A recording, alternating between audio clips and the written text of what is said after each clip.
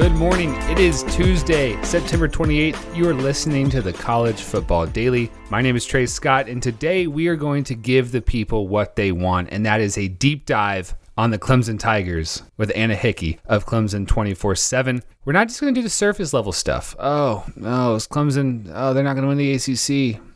They're bad. We're going to dive into this offense, which is 115th nationally in yards per play. We're going to dive into Tony Elliott, the offensive coordinator, dive into DJ Uiagalelei, the, at this point, much maligned five-star sophomore. We're going to touch on Dabo Swinney, this culture. Can it afford to bring in transfers? It kind of has to, because the offensive line isn't getting it done. Maybe Anna can tell Clemson fans the sky isn't falling, or maybe she's going to sound off the alarms. I don't know. We'll see. It's going to be a good conversation, though. Anna knows her stuff, and we're not going to pull any punches. Elsewhere in the college football universe, all of the news to talk about from Monday is always about injuries. Brian Robinson, out from Alabama, starting running back. He's hopeful to return for Saturday's game against Ole Miss. Jack Cohn, the Notre Dame quarterback who was injured in that big win over Wisconsin, he's listed as the starter for Notre Dame's game at home this weekend against Cincinnati. We will be talking about that game in depth later this week on the College Football Daily. So just a little bit of injury news, not too much elsewhere. I'm looking at latest headlines. We got Manny Diaz. He's defending his program at Miami. They're scuffling. They won big against an FCS opponent on Saturday, though. Got Mike Norvell was very fired up about his 0-4 Florida State Seminoles. I think we've reached the point in Tallahassee where, despite the fact they have no money to pay him a buyout and then go hire somebody who can actually fix this problem, he still has to kind of coach for his job, or at least stump for his job. I think showing emotion was the right call for Mike Norvell. It's a lot better than just smugly saying, we'll just get it turned around. This will get fixed. What else? Heisman odds, still Matt Corral over Bryce Young. Do we really see that happening? I don't know. Put a little flyer in for Travion Henderson at Ohio State. The quarterback situation still feels a little bit up in the air. Maybe CJ Stroud misses a few more games. Maybe he doesn't. But even if he does, Travion's running pretty well. Ohio State, they'd have to make the playoff for that to happen, but crazier things have happened than Ohio State making the playoff and an Ohio State running back putting up big numbers. And then before we get to Anna, I just want to, we're going to play a little clip from Dabo this past weekend responding to Robert Griffin III, the Heisman winner. Has done a great job, I think, as an ESPN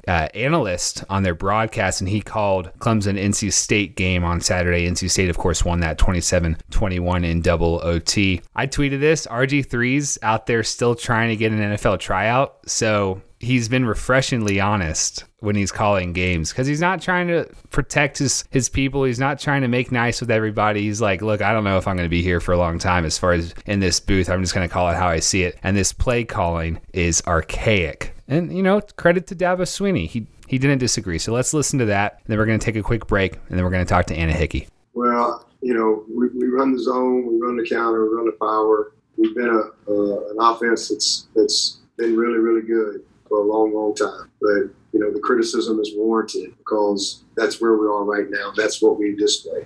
Okay, Anna Hickey joins us right now. Anna, this was a season that had a lot of hype for Clemson coming into it. The big Georgia game, DJ, it was, maybe looking back on it, everyone should have been a little bit more cautious considering how the last two playoff games went. But I don't know, do you sit here now on September 27th and say, I should have seen this coming in June or July, or it was just totally catching us off guard? Well, I think we could have maybe seen some of it coming just if we realized how much Trevor Lawrence and Travis Etienne accounted for Clemson's offense last year. And when they weren't on, or when they didn't have the ball, Clemson had some issues. Cornell Powell stepped up in a lot of ways, and so did Amari Rogers, but they were both experienced players. So all of that is gone. But at the same time, the small window, what we saw from DJ versus Notre Dame and Boston College, he looked like a seasoned quarterback. He looked like he knew what he was doing. No fundamental issues really stood out. And then from what we heard from the coaches and the players this offseason regarding the offensive line, I mean, they were just totally pumped about the steps that this group was taking. They were going to be more physical. They were going to be better in the run game. And not only that, the main thing was the depth. I mean, Clemson could barely turn to their sixth offensive lineman last season. And we heard repeatedly this offseason, they trusted not only 8, 9 guys, but like that 10th and 11th guy was right there too. And then against Georgia Tech, Clemson can't sub at all.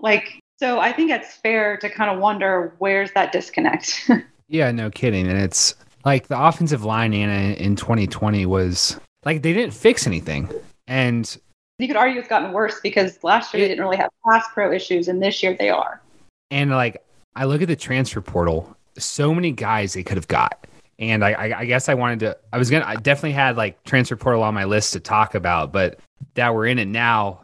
Like, tell me why the offensive line would ever be an issue at Clemson. We've got transfer portal hesitancy. You were telling me earlier about, they're not always signing the 25 or up to their full potential. They're not always, with the exception of maybe the 2020 class, and we're still waiting to see the returns on that outside of Walker Parks. They're kind of settling. Is it just the offensive line coach, Robbie Caldwell, has gotten a lot of heat in the last few years. Now the heat's on Tony Elliott, the offensive coordinator, but the offensive play calling, yes, it seems archaic, but it feels like a lot of that could be fixed if the offensive line was like remotely acceptable, and it's just not there.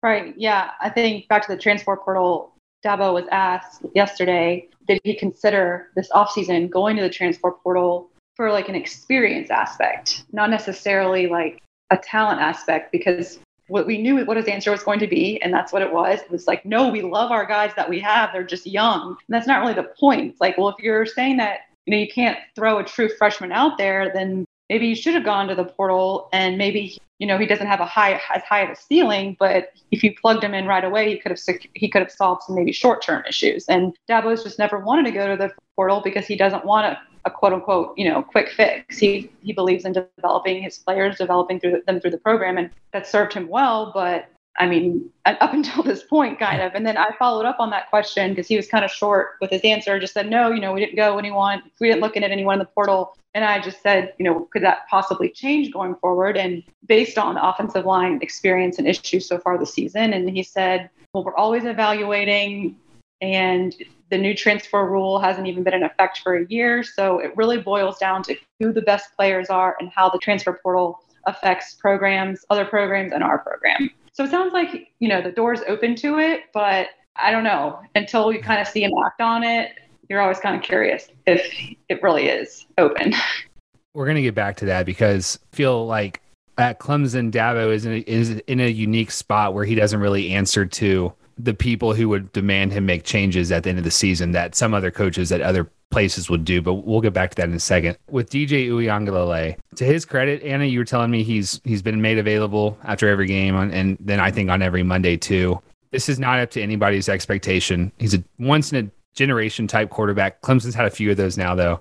My expectation was DJ to be just fine, and I think eventually he will be. But it almost feels, and this is just me talking, Anna, if they had a backup quarterback who they felt better about, it feels like it would be nice to maybe get DJ a break here or there because it just isn't working. And as we mentioned with the offensive line, it's not all DJ's fault. And the whole like put a backup quarterback thing in before, like that's happened in other programs. Lincoln Riley did that with Spencer Rattler for a few drives last year against Texas, and it paid off big time. I just think DJ right now needs a break, and he's not getting one.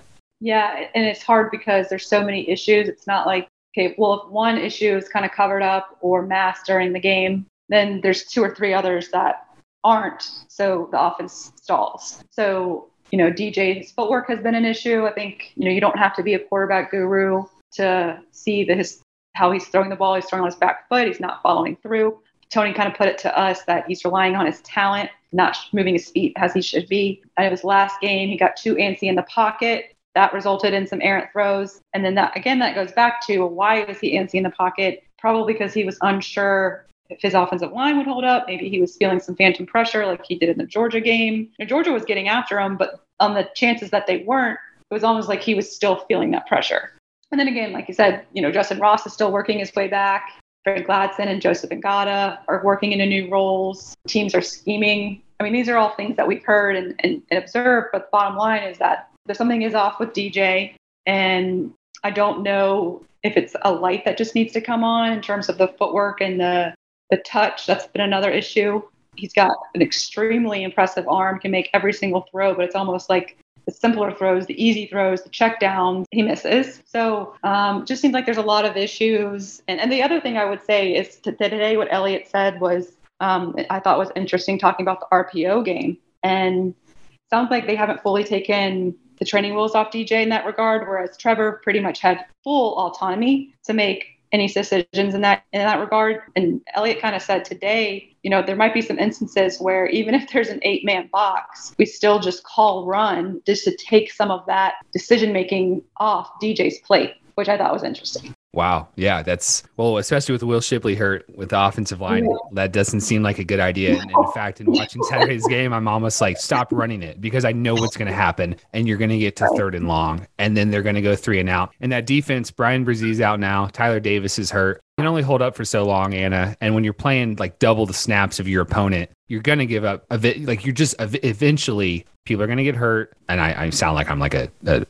mom. People are going to get hurt. I just mean like the fatigue steps in. It's not good. And I don't know. The injury situation is now on top of everything. It's Brzee, it's Shipley, it's James Skalski, the middle linebacker. He's going to be out for a little bit. The team's just taking L's left and right. And I'm not even talking about the final score. Thankfully, Shipley's going to come back at some point this season. And I think Dabo said 3 to 4 weeks. I wouldn't be surprised if that's a little optimistic. But yeah, in the meantime, I mean, they're having to take the red shirt tag off of Phil Maffa, who's a talented player. But again, he's a freshman, and now he's their 2nd string back. I mean, Tyler Davis and Brian Brzee. I mean, those are just cannot be overstated, the type of losses those are to the defense. Peyton Page, who we thought was going to redshirt, is now already on the 2 deep. They're going to probably slide Justin Foster, who we saw play a little bit inside this last game. He'll probably have a bigger role inside, but I mean, he's played in his full career. Jamie Skalski, they did say today that Venables did say that they expect him to practice today. So sounds like he'll be okay, which is good news. But yeah, I mean, it's like, okay, so up to this point, Clemson's been in games because of the defense. So now that the defense has lost some of their star power, they can't necessarily rely on defense keeping them in games anymore. I mean, even if the defense starts allowing 21 points a game, the offense hasn't been able to put that up. So I thought the same thing. I thought the same thing with like the point spreads the last few weeks. I'm sorry to talk over you, but it's like they're 14.5-point favorites over Boston College. I'm like, yeah, that's surprising. That means Boston College has to score 0. So, I know. I have a question for you. The archaic. Do you agree with the offense being archaic? What does that even mean? I think it just means that there's no I think maybe the word he was looking for is no creativity, or I don't know. I think I'm not smart enough to diagnose all of the play calling schematic issues, but I do think that Tony had a point today when he said, he was asked about that comment directly, and he said, it's the same plays that North Carolina's running. It's the same plays that they're running all over the country, but we just can't execute them. And then he kind of said, and people want to see creativity and think outside the box, but how can I think outside of the box when you can't even execute the most fundamental and basic of plays? I mean, he has a point. If you can't execute a check down, or your offensive linemen just are literally running into each other. I don't know if you guys caught that play on TV. Yes. Dabo had to call a timeout, but the 2 guards are pulling into each other. I mean, if you have those types of mistakes, it's hard to get in any sort of rhythm to kind of exploit the defense when all you're trying to do is just get a first down. So, and like I said, the RPO thing, if DJ is not fully able to kind of make those decisions, that adds another layer to it. I think it's just a perfect storm of all sorts of issues. And I did think that was interesting because when I'm at the game, even though I'm in the game, I have in the press box, I have the broadcast on just because you can pick up different things. And when RG3 said that, my jaw kind of dropped. I was like, wow. My last question for you, it's sort of a hypothesis, I guess that's what it's called. And I just want you to tell me if I'm right or wrong and kind of give me your take on it. I think Dabo's in a really tough spot here. You talk about Tony Elliott, and all the fans want him fired now. And I do feel for him in that situation because is he getting to buy the groceries before making the meal? And he's also been destined now for the last few years to go take a head coaching job. And your pool of jobs is really limited when you get pushed out the door as the offensive coordinator. So that's going to be a really delicate situation to watch if that indeed does happen. Like you go from being the Virginia Tech head coach to, the FIU head coach or something. And nothing wrong with that, but that's the reality of the situation. And I also think, Anna, for anyone listening, and as this being like a dunk on Clemson episode, they've won 2 national titles in the last 5 years, and they've won 6 straight ACC titles. This isn't Texas. This isn't USC. This isn't Tennessee. It's certainly not Nebraska or Florida State. It's not Michigan. This is still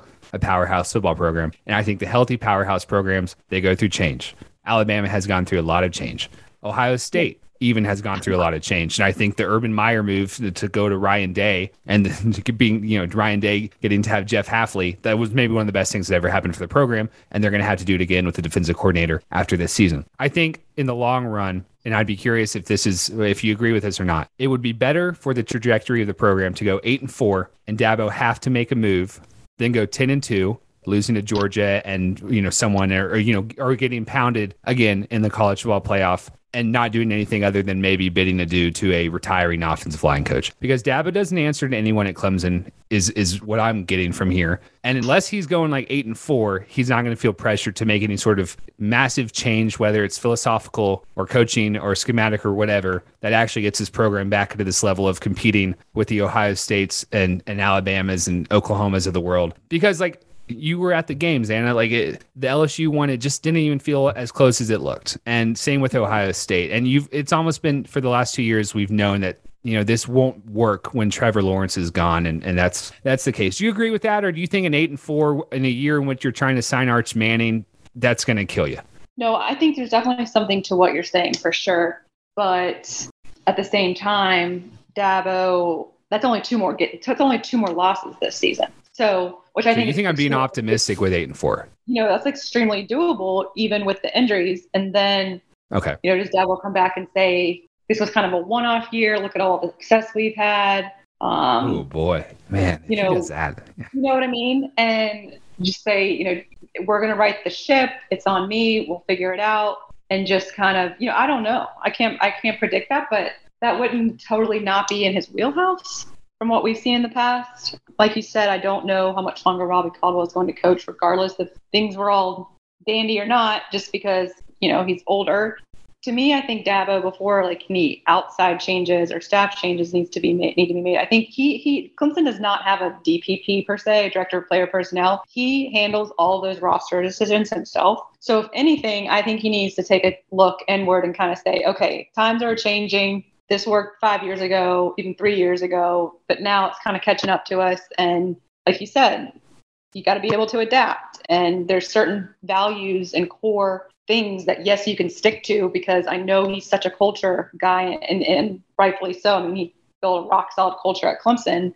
You can stick to all of that while also kind of evolving a little bit, opening the doors. Like the transfer portal is something I keep going back to, Part of it, I think, is just they want to make sure they bring the right guy in because of the culture. They don't just want to let anyone walk through the door. But, I mean, there are some good guys out there in the transfer portal. Just because they're in the transfer portal doesn't mean they wouldn't fit in Clemson's culture, that they would kind of be a leech to the program. I think that he's got to evaluate how he approaches that, and maybe he is. And the offensive line recruiting and development is just huge. In terms of the play calling and offensive coordinator, I don't know. I think that's a tough one, and I'm a big Tony Elliott believer.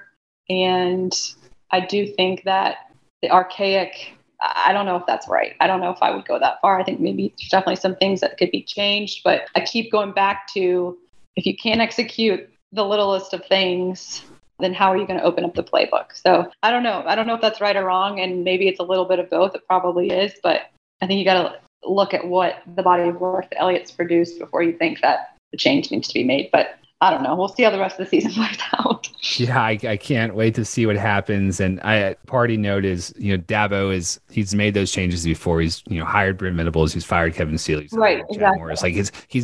His head is not in the sand. So right, we'll exactly. Again. Yeah. We got to give him a little bit more credit. I think sometimes the meme-ish Dabo Swinney stuff kind of goes off the rails. All right, Anna, this was great. This was longer than usual, but it was super interesting. And I really appreciate you joining us late in the day. Follow her at AnnaH247. Anna, go have a great day. We appreciate you. All right. Thanks, Trey. Thank you again to Anna for joining us. She had a long day on Monday with interviews, and we recorded this late Monday afternoon, but we really appreciate it. Clemson's schedule: Tigers, Boston College on Saturday, as mentioned, big favorites, 15 points, don't know why. Then a bye, which would be good. Road trip to Syracuse on a Friday night. What can go wrong on Friday night in the Carrier Dome? A trip to Pittsburgh, home versus Florida State, away at Louisville, home versus UConn. Really two interesting games. Home versus Wake Forest, which might be the king of the ACC, and then an away trip to Columbia, South Carolina to end the regular season. And we'll see if Clemson ends up back in Charlotte for the ACC championship game. If they do, then I feel like, this entire hoopla was sort of silly, because if you're playing for a conference championship, even if your expectation is to win the playoff or make the playoff, if you're playing for a conference championship, it can't be too bad. And that's still on the table for Clemson. So we'll see. Our producer is Lance Glenn. My name is Trey Scott. Thank you for listening to the College Football Daily. We'd love it if you left us a 5-star rating and a review